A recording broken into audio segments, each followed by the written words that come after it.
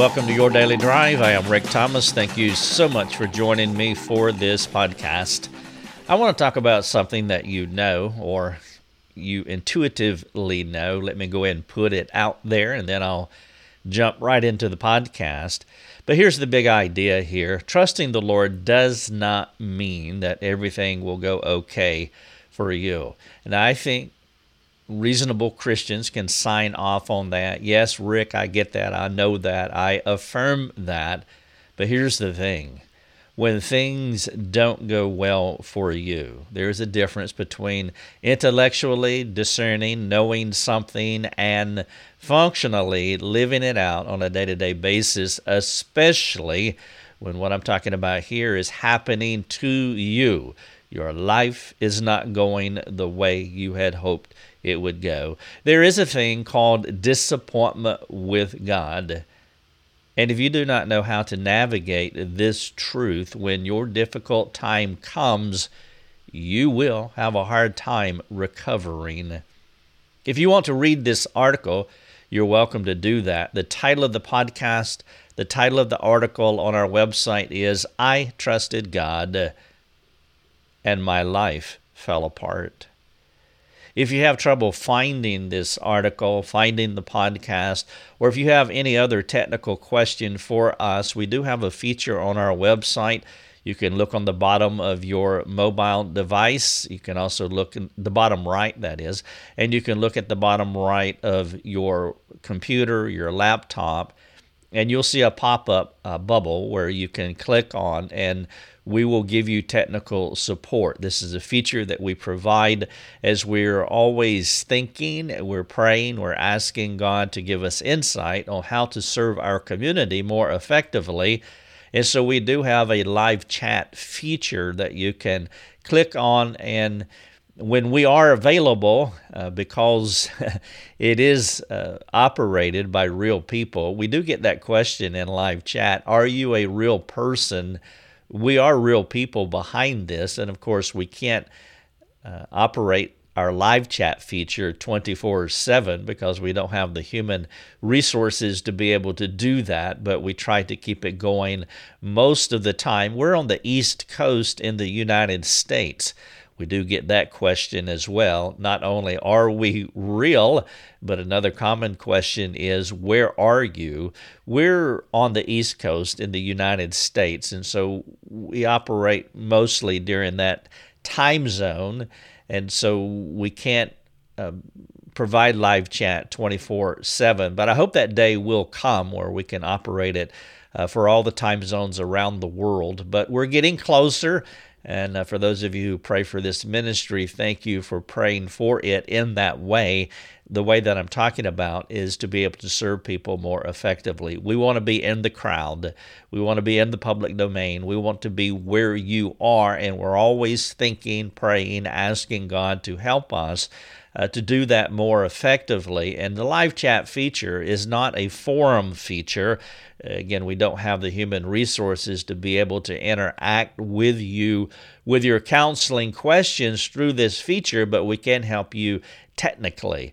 And so we can help you find an article. We can get you on our forums where you can ask questions. And so please use it. And if you need help finding this article, just let us know. Click on that button, that bubble, and hopefully we'll be there and somebody will pop up and we'll direct you to where you need to go. I trusted God and my life fell apart. All you really have to do is type in the search box on our website, my life fell apart. If you type that in, then I promise you this article will come up.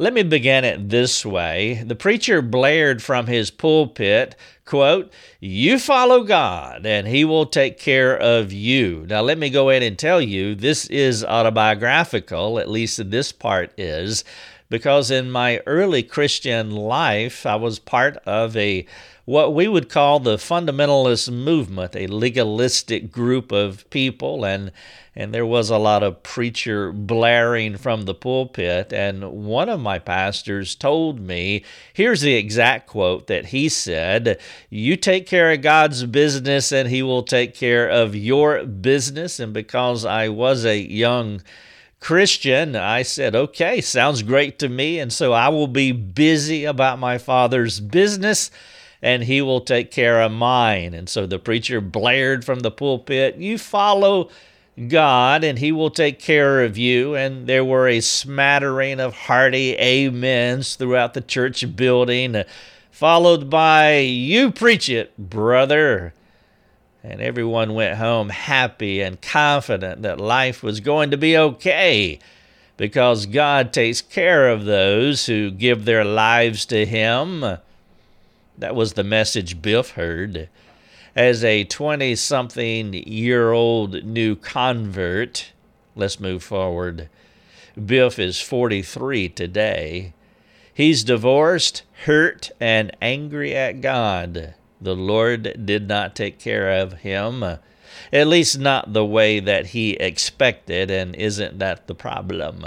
I wonder how many of you can relate to Biff. I know that those who come to our forums, many of them can relate to Biff, and there has been more than one person who has put in their subject line, "I am Biff." Now, maybe you were not divorced, but your life took turns that you never expected, especially after you made your decision to follow Christ. Biff's story is most definitely my story. As I said earlier, this is somewhat autobiographical. I was a 25-year-old, biblically illiterate young man who trusted Christ. Somehow I picked up on the notion of God taking care of me. Imagine that, the Lord taking care of you. And I knew that things would be different. Of course, I need to caveat that. I knew things would be different according to my expectations, and isn't that a problem? We smuggle in our expectations, no matter how subtle they may be, of the kind of life that we wanted. Now, at the beginning of my walk with Jesus, life was refreshingly different and mostly positive. You see, I came out of an abusive family structure and the drug culture on top of that.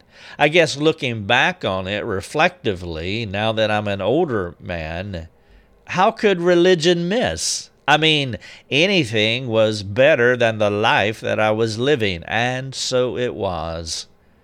God was new, fresh, alive, pure. For once I was living a preferred life. Then there was a bump in the road, and I fell off the, quote, "God will take care of me" bandwagon. When things began to go bad for me, guess what it revealed? I had an unprepared heart that could not accommodate these new turn of events.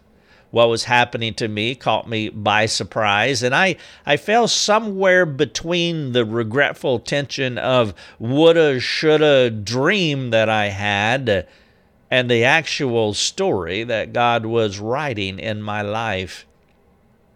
Biff was not prepared for the pain either. Somehow he slipped into the mindset of thinking that he could have his best life now. He confused life on earth as though it was supposed to be like living in heaven. He wanted to experience heaven on earth rather than fallenness on earth. You see, what he did is he blended this two-part Christian life into a hybrid. The two-part Christian life I'm talking about is life on earth and then life in heaven. And he had twisted it, blended it into a hybrid of his own making. Though he believed in the two parts, the earth part and the eternal part, he got them blended and twisted in his mind. James talked about the earth part as a mist when he gave this quotable line, "What is your life?" He went on to say, What is your life? For you are a mist that appears for a little time and then vanishes. That's the earth life. The Hebrew writer gave us his big thoughts about the future when he fixed our gaze on our permanent dwelling, the eternal part. That part has very little in common with our life on earth. He said it this way in 11:13, these all died in faith. This is Hebrews 11, where we get this great list of historical figures in the Old Testament. Many of them went through horrific things in their earthly life. And he said, these all died in faith, not having received the things promised, but having seen them and greeted them from afar, and having acknowledged that they were strangers and exiles on the earth. Now you can find scores of other passages that separate the mist life that James talked about from the future life that the Bible talks about as well. The keys to remember about this perspective that I'm sharing with you, there are three keys. One, you will live both of these lives, earthly life, eternal life. Number two, you will live them in a particular order. And number three, the two are connected, but not overlapping. The mist life is on earth, which has battles and wars and evil and sin and casualties. The future life is in heaven, which has no war, no evil, no sin, and no casualties. If you don't have this dichotomy, these two things, and the order fixed in your head, you will be set up for a lot of disappointment. And from there, you will fall into the traps of discouragement, discontentment, disillusionment, and possibly disbelief, which is why I titled the article, I Trusted God and My Life Fell Apart, because there is a potential here of becoming an unbelieving believer, trusting God salvifically, but walking away from God in a sanctification sense. You see, this confusion is what happened to me. I had a future hope for my present evil world, but I did not realize how the danger that this kind of thinking would wreak havoc on my soul. When I fell, it was hard. And when the numbness wore off, I was discouraged, discontented, disillusioned, and on the verge of unbelief. I mused, quote, why should I follow God? I was doing His bidding, and He couldn't keep me from being hurt. You know, like what the preacher was blaring from the pulpit. You follow hard after God, and He'll take care of you. Do you see the problem in this kind of thinking? My understanding of suffering in an evil world was immature and incomplete. In 2 Timothy 2:3 it says, share in suffering as a good soldier of Christ Jesus. There were passages that I had read and taught, but did not personally and practically apply. These verses were the ones that talked about suffering in an evil world. Every New Testament book has these verses. Isn't that ironic? They are there laying right on top of the page, right on top where you can see them. And by the way, they make great preaching text, albeit they're hard living text. For example, Philippians 1:29, for it has been granted to you that for the sake of Christ you should not only believe in Him, but also suffer for His sake. And here's the Peter passage.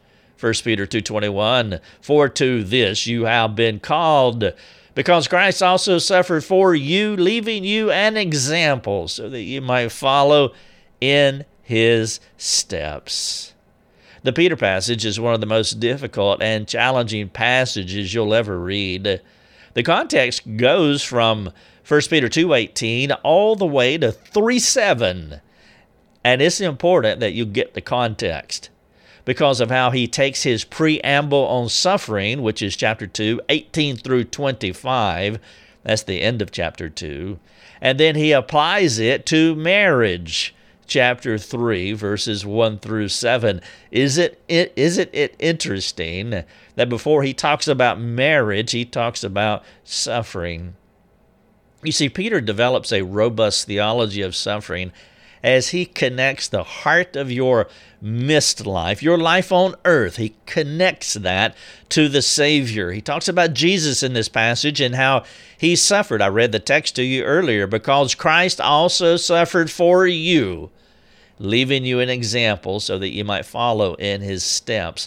And so this robust theology of suffering, this missed life, is connected to the Savior. He says that there is a call upon you to suffer just as Jesus lived out his call to suffer. Peter then appeals to you to walk in his steps. Here's more irony as it pertains to this verse. This verse in 1 Peter 2:21 was the premise for the book by Charles Sheldon called In His Steps. You may not know of Sheldon's book, but you probably remember the slogan that came from that book. The book was written almost 100 years before we got the slogan. The slogan is WWJD. What would Jesus do? You see, back in the 90s, the Christian community went bonkers over WWJD. The context for that idea was all about suffering. You are called to suffer.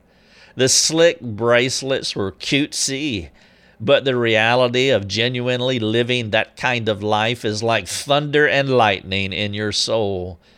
Dying a martyr's death is far more traumatizing than wearing high-gloss bracelets or making millions by placing it on T-shirts, WWJD, or hats, so the Christian community can sport their relevance and herd mentality.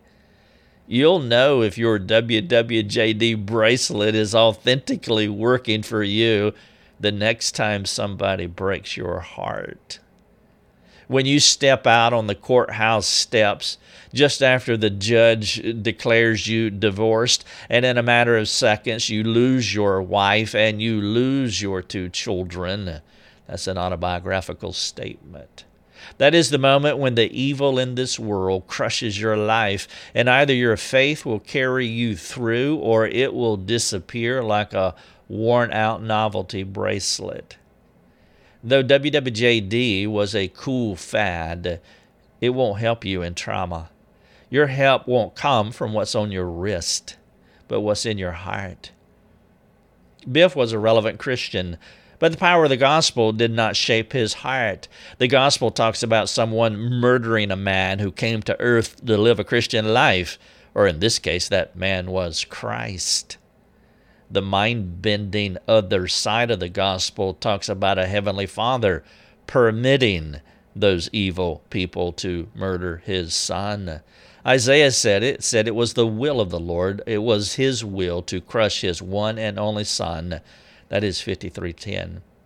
You see, we have 2 ways to look at this problem, the death of Christ. On one side, we see a man being put to death by cruel people. That is true. On the other side, we see a man being crushed by his Father, according to Isaiah. It is true. These 2 concepts are essential for you to know. Both of them are true. Yes, God allowed sin to happen to a perfect person. Yes, God can use sin sinlessly. It would be interesting for you to diagnose how you think about the problems that come into your life. Do you see your problems primarily as what is happening to you on earth by evil people or evil circumstances? Or do you see your problems primarily as your Heavenly Father being up to something profound in your life? Both of these things are true, but one of these ideas should have primacy in your heart. Which one does? Sadly, if you are problem-centered and can only think about the evil that is happening to you at this moment, you'll miss the truth of a kind Father working in your life. If you primarily see the bad stuff happening to you as part of God's story that He is writing for His glory, you'll be right in line with His thinking. And this perspective will also position you to receive amazing grace that will assist you through your ordeal.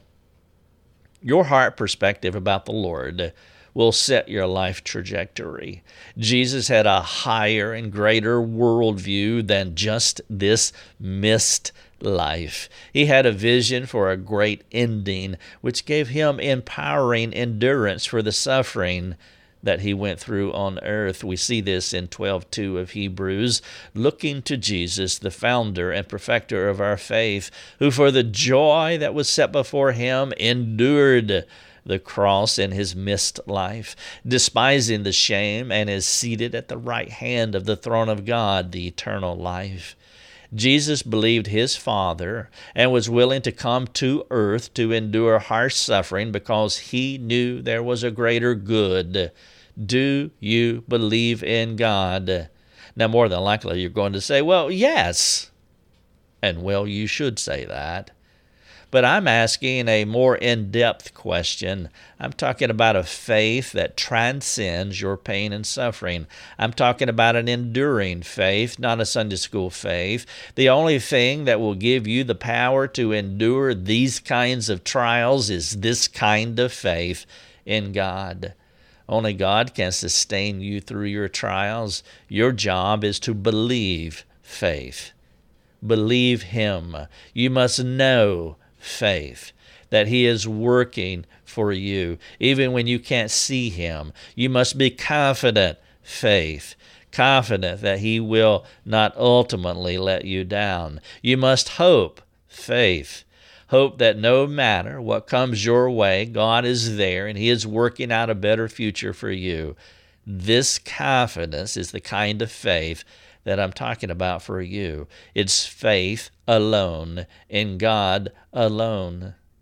You may not get your self-defined best life now, but if you rightly position your faith in God alone, you can have a surprising and satisfying experience. The real question is, what do you want? Maybe you could ask it this way: what would make you happy?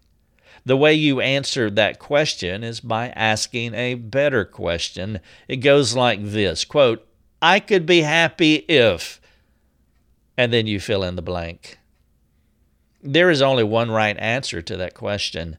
It is something like this: I could be happy if God were my king, period. In Exodus 23, it says, This is the first and greatest commandment, you shall have no other gods before me. Nothing else can be equal with God or more significant than God. It is God alone. This truth was why Christ was willing to give up His life. He knew it would be okay. In Matthew 10:28, it says, Do not fear those who can kill the body, but cannot kill the soul. Rather fear Him who can destroy both soul and body in hell. Here is some irony for you. When you can find your satisfaction with God alone, and you don't need anything else to make you happy, you can have a piece of heaven on earth. This soul condition is the heavenly jewel of contentment in your terrestrial life. You can experience the future life of rest and contentment today. You can bring the future backward into your present. This kind of experience does not mean God will protect you from all present evil trouble. Christ was able to sleep in the midst of a storm, and you can too. But you must not fall into the trap of thinking you are not in a war here on earth. Rest and contentment come from God-centered confidence that He is ultimately in control, even if you lose your earthly life. Our problem is that we love our earthly lives too much while making claims for some of life's pleasures and perks, as though that is all that matters. If that is how you think, you will be an unstable and disillusioned Christian. It is true. You cannot serve two masters. Jesus said it this way in 6:24, Matthew, quote, No one can serve two masters, for either he will hate the one and love the other, or he will be devoted to the one and despise the other. You cannot serve God and money. Now, you can paraphrase this and say you cannot serve God and some other desire that is competing with God. Do you want peace on earth? You can have it, but God may have to kill you first. And that's what he's saying in John 12:24. Jesus said, I say to you, unless a grain of wheat falls into the earth and dies, it remains alone. But if it dies, it bears much fruit. Let me repeat my question. Do you want peace on earth? You can have it. But God may have to kill you first. Only when you die to your selfish ambition, secret desires, pet preferences, and expected outcomes will you be able to enjoy peace on earth. Jesus said it this way in Luke 9, if anyone come after me, let him deny himself and take up his cross daily and follow me. For whoever would save his life will lose it, but whoever loses his life for my sake will save it. For what does it profit a man if he gains the whole world and loses or forfeits himself?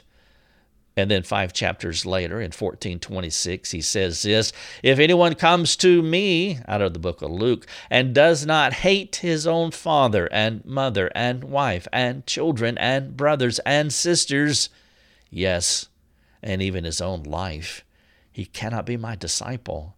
Whoever does not bear his own cross and come after me cannot be my disciple. That preacher that I was talking about earlier, I was paraphrasing one of my former pastors who said, if you do God's business, if you take care of God's business, he'll take care of your own. Well, that preacher who blared from the pulpit, you follow hard after God, this is what he should have said. You follow hard after God, and it may cost you the dearest things you have, even your life. But there is an inexpressible grace for this entrance into the depths of the knowledge of the sufferings of Christ. Even in your greatest losses, you'll never be disappointed with the Lord because he is all you need. Paul said it this way in Philippians 3. He said, indeed, I count everything as loss because of the surpassing worth of knowing Christ Jesus my Lord.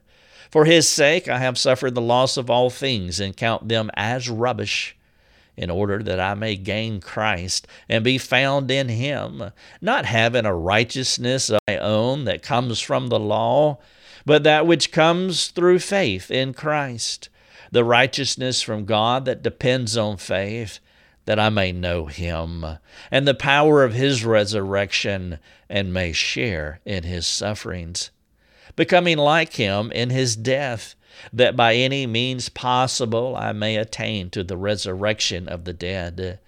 The title of this podcast is I Trusted God and My Life Fell Apart.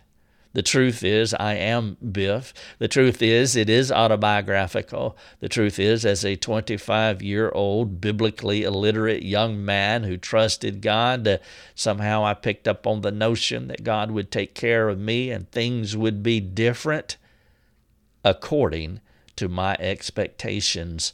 There is a thing called disappointment with God. Every Christian has experienced it to some degree. Now, what I did 30 years later is I took all the notes that I could remember. I told the Lord that I want to take copious notes of the suffering that I was going through as I lost my wife and my 2 children. And at some future day, I'm going to put those notes down and possibly share them, or at least remember them, muse on them myself.